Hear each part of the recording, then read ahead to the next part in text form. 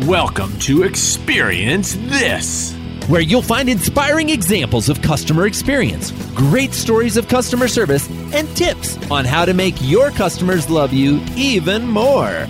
Always upbeat and definitely entertaining, customer retention expert Joey Coleman and social media expert Dan Gingiss serve as your hosts for a weekly dose of positive customer experience. So hold on to your headphones. It's time to experience this.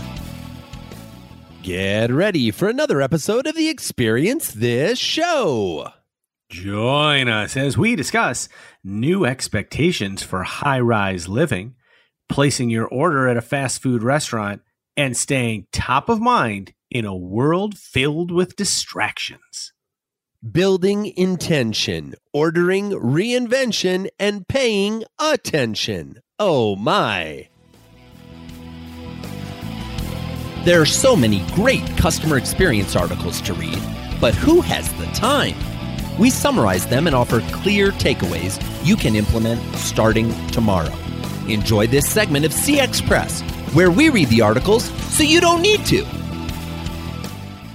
This edition of CX Press comes from the Globe and Mail and is written by architecture critic Alex Bozakovich.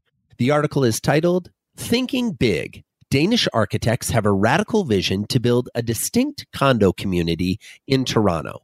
And the article explains the vision for a new residential complex in the heart of Toronto by Starchitect Bjarke Ingels. Now that... Hold on a second. Did you say Starchitect? Yes, indeed, I did say Starchitect. This is kind of the melding of the word star and architect. And Starchitect is the name often used to describe some of the world's most sought-after architects. And Bjarke Ingels of Bjarke Ingels Group, or BIG, BIG as they're known, is certainly one of them. His firm's been planning to build out a high-rise apartment complex in Toronto for several years. And as of last week, it's finally received approval and is going to start construction and pre-sales. Are they also notorious? Get it. Notorious B.I.G. Wow. Wow. Yes. They are notorious Starchitects, notorious B.I.G. Starchitects. Fantastic. So I know you spend a good amount of time in Toronto. I actually do too. I've been there several times this year and I'll be back later this year, but I hear it's one of your favorite cities. Yeah. Toronto, I think I did a little analysis and I think Toronto's YYZ or Pearson Airport, that's YYZ is the airport code, is the airport I spend the most time in other than my home airport of Denver. So yeah, Toronto's fantastic. I'm there 8 to 10 times a year for speeches and client engagements. And I've actually been watching eagerly from the sidelines as this project has come together. Bjarke Ingels is an incredible architect. He's got an absolute amazing ability to intertwine these visually stunning buildings with a focus on experience. And this new King Street development in downtown Toronto promises to be just that. Folks, if you want to see this fantastic building, or at least some architect's renderings and artist renderings of this building, check out the show notes at experiencethisshow.com. It's pretty amazing what they're planning to build. So this article points out a few things about the project that we thought would be interesting to discuss on this show. The first one being that the building is, quote, configured as a series of mountains, irregular stacks of boxes that each contain a home or a piece of one. The residences rise up over and around 4-century-old brick buildings, which will all be retained entirely or in large part. The big design gives each home its own distinct expression and its own terrace. As you step out from an apartment, you'll be able to look across the way to wave to your neighbors, unquote. As Mr. Ingels notes, residents will actually be able to see each other and say hello to each other. One of the interesting differences between country living and city living, and, I've had the pleasure of experiencing both, is that in city living, while there's a higher density of people, you live closer to your neighbors, often you don't know who they are and you don't interact with them. It's just kind of the nature of big city living sometimes. So what I love about this project is that there's going to be the opportunity, because of the design of the building, to have more straight on shots at your neighbors, people who've decided to live in this beautiful building that is designed to foster interaction between the neighbors. And what I also thought was interesting about this project, a second thing, is how something new is being fit in between two distinct older neighborhoods. So if you're not familiar with downtown Toronto, this project is being constructed in a neighborhood where Toronto's downtown skyscrapers are starting to meet a neighborhood with shorter brick buildings. It's kind of right on the border where it converts from being part of downtown proper to a little more residential. And as Bjarke Ingels explains in the article, quote, "It's not just a giant rectangle. Rather, it is a deliberately intended device to create all sorts of social interaction." And so, again, what I think is fascinating is the very design of the building is not only designed to create interaction between the neighbors, but to serve as kind of a bridge within the neighborhoods to connect the old to the new and the new to the old. Well, and one other quote that I really liked from Mr. Ingels was, "If everyone is different, then why do so many buildings look the same?" That's been something we've been talking about for a few years now. And you know what? That's something we've been talking about on this show as well, because different can often be unique and remarkable. The same is generally not worthy of remark.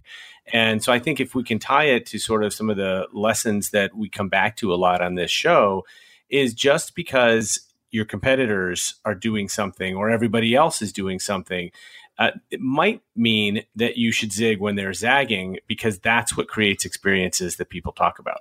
Absolutely. I think it's fascinating is you drive through suburban America. Lots of times you'll go past developments where it looks like a cookie cutter machine dropped the same house next to the same house next to the same house. And you also see that in a lot of big cities with high rises that, are kind of the same steel, glass, and concrete configurations that one building looks a lot like the building next to it. And what I think is fascinating is in the last 20 years, we've certainly seen this, but especially in the last 10, downtown cities have really started to emphasize unique architecture. And Toronto is certainly an example of this. They have an absolutely incredible skyline. The new developments are really interesting and intriguing. And it's actually bringing people downtown in an era where many downtowns are struggling to have inhabitants. Toronto's downtown, at least as an outsider, appears to be growing. And what I love most about this article and about what Bjarke Ingels Group is doing in Toronto with this building is that it illustrates just how much a focus on customer experience is becoming a major consideration in every industry. It used to be that if you were building an apartment complex, you really only considered the amenities inside the actual apartment units. Are you going to have a washer and dryer? Are you going to have a nice stainless steel refrigerator? That type of thing.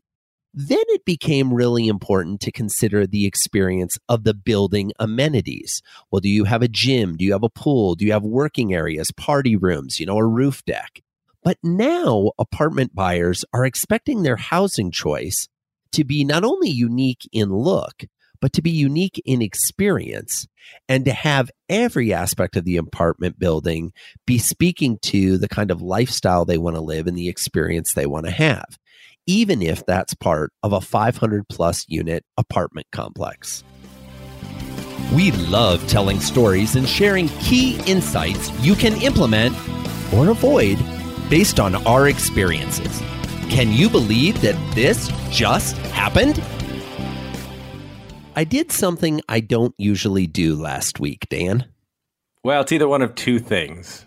You either logged into Twitter and posted a tweet, or you made a baseball reference instead of me. Wow. Well, actually, I think the baseball reference is a lot more likely. Yeah, no, I did not log into Twitter and post a tweet. No, I leave all the tweeting to you, my friend. No, but what I did is I found myself at a fast food restaurant. I was traveling with my family to a wedding, and as a special treat for our two little boys who are 5 and 2.5, I wanted to get them a milkshake during our layover at Seattle Airport. Now, before anybody is judging me for getting minors a milkshake, it was just one of those flights where they had been really well behaved, and I figured, let's dose them with sugar to make sure the next flight's a disaster. But as fate would have it, our departure gate was located directly across the terminal from a fast food restaurant that's part of a major chain. Okay, so surely you've had fast food before. What is so interesting or different about this particular visit?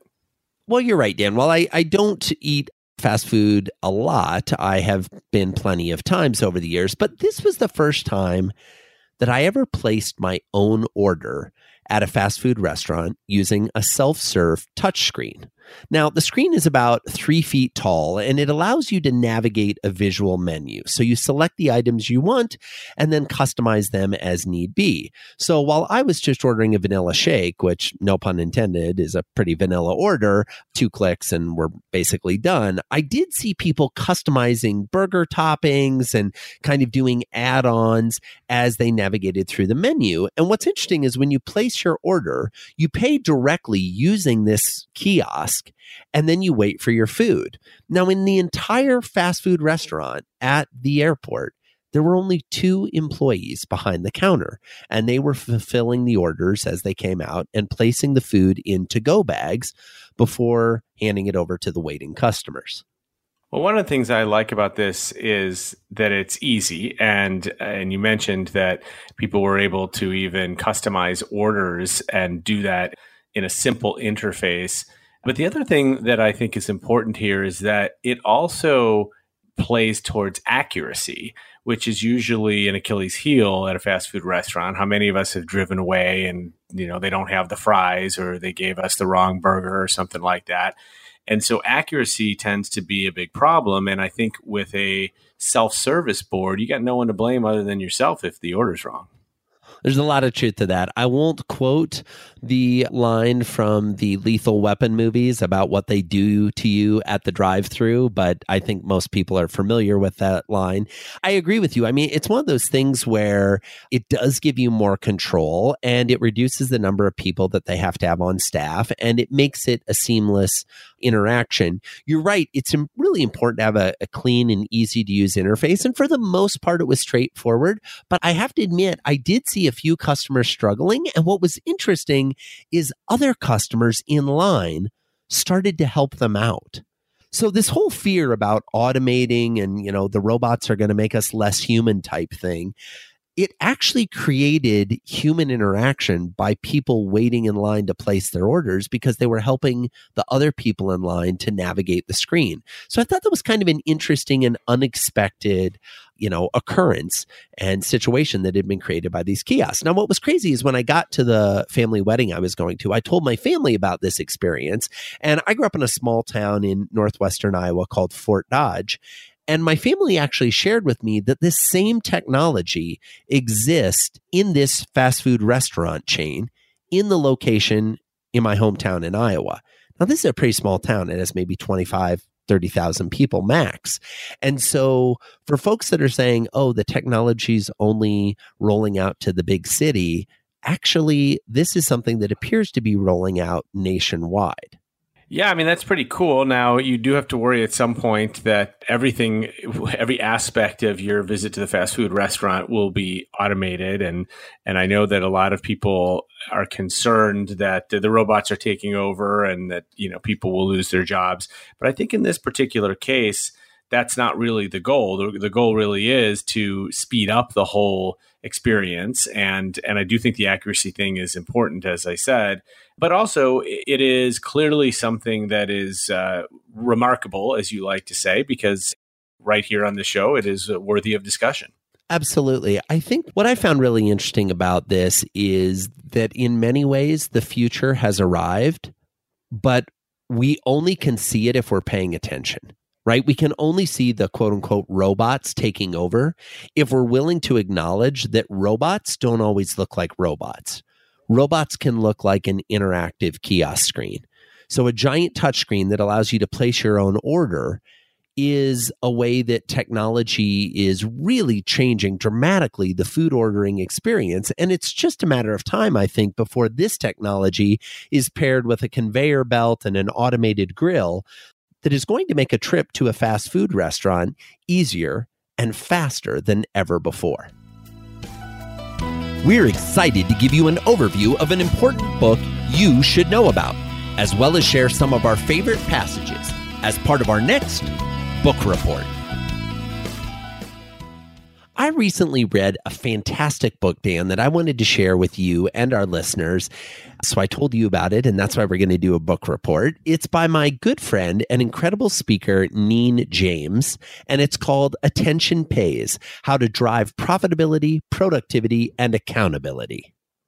Okay, Joe, you've got my attention. See what I did there? Oh my gosh, you really went there. I can't believe it. Okay.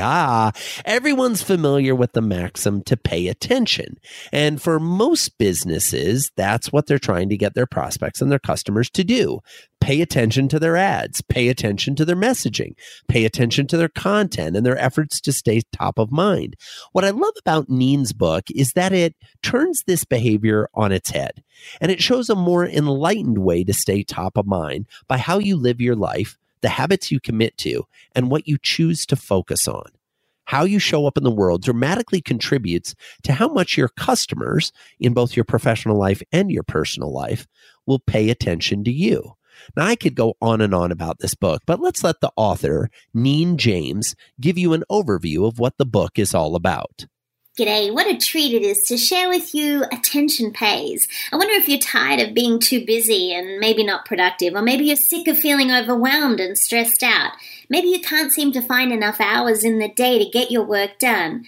Maybe even take care of your personal life. Well, Attention Pays was written for you, because I think what's happening is we're living these lives of constantly being connected, these constant barrage of disruptions, and we find ourselves faced with the dilemma of how do we even prioritize our priorities. My book shows you how to unplug from the crazy, plug into the tools and the strategies and the mindset to have the power that you need to really harness your attention and help you reach your most highest potential. This book was written so that you would be feeling really productive and achieve what I call work-life integration, that you will get that absolute focus that you crave. After spending years speaking around the globe and coaching clients, I find so many of them are just overwhelmed, overstressed, and overtired, and so we needed a solution, and that's why I wrote Attention Pays. But what I believe, it's intention that makes our attention valuable. People want to be seen and they want to be heard, and this book will help you as a leader know how you can really make sure that you're investing your attention in what matters, who matters, and how you make an impact in the world. I hope you enjoy Attention Pays as much as I loved writing it for you. Well, I can certainly relate to this, as I'm sure you can, Joey, because we do live very, very busy lives, and it is amazing how little time we have to pay attention to the things that are important, and or just to make time for the things that are important. And I know, because you and I talk about this a lot, that neither one of us gets a lot of sleep because we literally try to squeeze more hours out of the day, but that's not really a healthy way to do it either. So I really liked what she said there, especially the comment about what matters, who matters, and how to make an impact in the world. Because if you take the time to step back and ask yourself, is what I'm doing really important? Does it change things? Does it have an effect? Or is it just something that I'm crossing off my to-do list? And I don't know about you, but I've got a to-do list that never seems to end. And I stress about it. And I stress about, creating the do list and et cetera. And so I think the messages that she talks about here are really important, frankly, to everybody that's listening, and especially everybody that is juggling a job and a family and all the pressures of life. I agree, Dan. I think there are so many things that are on our plate that deciding what to consciously focus on is an important step of every modern professional's life that many of us don't take the time to do on a regular basis. And what I love about Neen's book is how digestible and action-oriented it is. Now, don't be fooled by the fact that this book is only 169 pages long. Much like Neen, who's a good friend and stands a whopping 4 feet 10 and a half inches, this is a small book that packs a powerful message. Neen has worked with world-renowned brands like Comcast and the Ritz-Carlton and Pfizer, just to name a few, in order to help their executives and managers get better at paying attention. And each chapter in the book not only outlines the important principles she advocates, but includes a series of thought-provoking questions and recommended action steps for you to quickly and effectively put her philosophies into action. To set the stage for this, let's hear Neen share her favorite passage from Attention Pays. Miss Neen, do you like Obi-Wan or Yoda better? Yoda, of course, I said. I was sitting at my next-door neighbor Eileen's kitchen table, savoring a cup of strong black coffee. Eileen had stepped out of the room, and I had reached for my phone to quickly check an email. In Eileen's absence, her 5-year-old son Donovan, dressed in his Superman costume, had picked up the conversation with a barrage of questions. Miss Neen, do you like to play outside or in? Outside. Miss Neen, cats or dogs? Ugh, cats, I mumbled. Miss Neen, pay attention to me, please. Startled, I looked up. I am, honey. He assured me I was not, stamped his little feet, jumped up into my lap, took my phone out of my hands and put it on the table, and he took my face in his tiny little hands and turned it toward him, and with great superhero passion and intensity, he said the words I will never forget. Pay attention to me. Neen, listen with your eyes. In that precious moment, Donovan helped me realize why it's so important that we give intentional attention to the people, priorities, and passions that are important to us. It took a 5-year-old to teach me the value of truly paying attention and to show me that paying attention is not a passive activity. I love this example. And to be honest, it would have been my favorite passage had Neen not chosen it as hers. And here at the Experience This Show, we always let the author pick their favorite passage first. But what's interesting is I'm guilty of this. I mean, I get distracted by technology. And in fact, I had an experience a few months ago, which I'm not proud of, with my youngest son that was very similar to the story that Neen describes. I was on my phone and he grabbed my face and turned it so that I would look at him. And again, not proud of this. It definitely led to some changes in how I interact with my cell phone, but I think this is the world we live in. But before I share my second favorite passage, since Neen took my first favorite one, I wanted to give some quick background. So this passage comes from Chapter 4, Focus on VIPs, Systematize Thoughtfulness, which is all about identifying the most important people in the personal and professional arenas of your life, and then making a regular habit of communicating with them and focusing on them. Here's the passage. Imagine what it would be like if you entered your boss's office and they stepped away from their computer, put their phone on silent, and put it away. As you spoke, they looked at you, giving you their undivided attention. They waited until you finished speaking, then asked a question or two, showing they had listened with their ears, their eyes, and their mind. Imagine how you would feel. Would you feel that your boss was investing in you, taking time to really hear and address your concerns? Does your team get your attention when they enter your office? You know, it's funny that you selected this quote, Joey, because just today I was reviewing some takeaways from the Dreamforce conference that I was at last week. This is Salesforce's big conference. When I say big, 170,000 people descend on San Francisco. And it turns out that this is actually what Arianna Huffington talked about when she mentioned that in her meetings, she requires that people leave their cell phones and computers in a different room. And you're not even allowed to bring them into her office. And the whole idea is that she wants people to bring their whole self and their whole brain into the meeting and not have any of those distractions. And, you know, while that seems like it might be harsh or a little overboard or what have you, it is amazing, even besides from the cell phones, it's amazing how much we're dependent on technology at work and how often that causes distractions. So you bring a laptop to a meeting, you know, with the intention of taking notes, and you find yourself checking email or jumping onto the web or what have you. So I think it's a really great passage and something we should all listen to. So my favorite passage was as follows. Time is fixed, but attention is flexible, which means it's not about time management, it's about attention management. We don't have a time management crisis, we have an attention management crisis. While we can't control time, we can protect what time we have. Our attention deficit society constantly conspires to steal our time and attention. We have to shield and safeguard our time so that we can direct our intentional attention into more strategic activities, such as the priorities that matter most. I love it. Now, folks, I realize that this book may seem a bit curious for a book report on a podcast all about customer experience, but I think the principles outlined in the book make all of us better at delivering a remarkable customer experience to all of our customers, those at work, our coworkers, our actual customers, our customers at home, the customers in our community. Best of luck listening with your eyes going forward. I promise that your various customers will notice. We've talked, you've listened. Now it's time to act. There are many things you could do to take what you've learned in this episode and implement it. But at times, that can feel overwhelming. Instead, why not just focus on 3 takeaways? Takeaway number 1.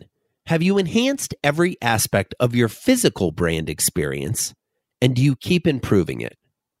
A house used to be just a roof over your head and a place to hang your hat. Now, more homeowners are expecting their house to not only reflect their identity and personality, but to provide a series of ongoing remarkable experiences. When customers visit your office, do they have an experience? When prospects visit your store, do they have an experience? What are you doing to have the physical space you work in and serve your customers in contribute to their overall feelings about your business, your offerings, and you? What are you doing to keep that experience fresh, new, and ever evolving? Takeaway number 2.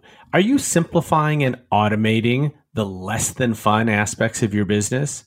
Every product or service offering has elements which aren't particularly fun to do, and if not done properly, have the potential to create huge headaches for you and your customers. How can you simplify and automate your processes to give customers more control and thereby reduce the chance for your employees to make a mistake? Can you make doing business with you faster, smoother, more efficient? What can you do to focus your human activities on your customers and the more complex aspects of doing business with you, while making technological improvements that handle the more basic and mundane tasks? Takeaway number 3. Are you really paying attention? Most people are overwhelmed by distractions in the form of people, projects, technology, alerts, and a host of interruptions too numerous to count. What are you doing to maintain your focus? What are you doing to pay attention to your customers in both your personal and your professional life? If we were to ask your spouse or significant other if you are paying attention, what would they say? If we were to ask your boss, your coworkers, your direct reports, if you are paying attention, what would they say? If we were to ask your customers if you are paying attention, what would they say? And those are 3 takeaways for this episode.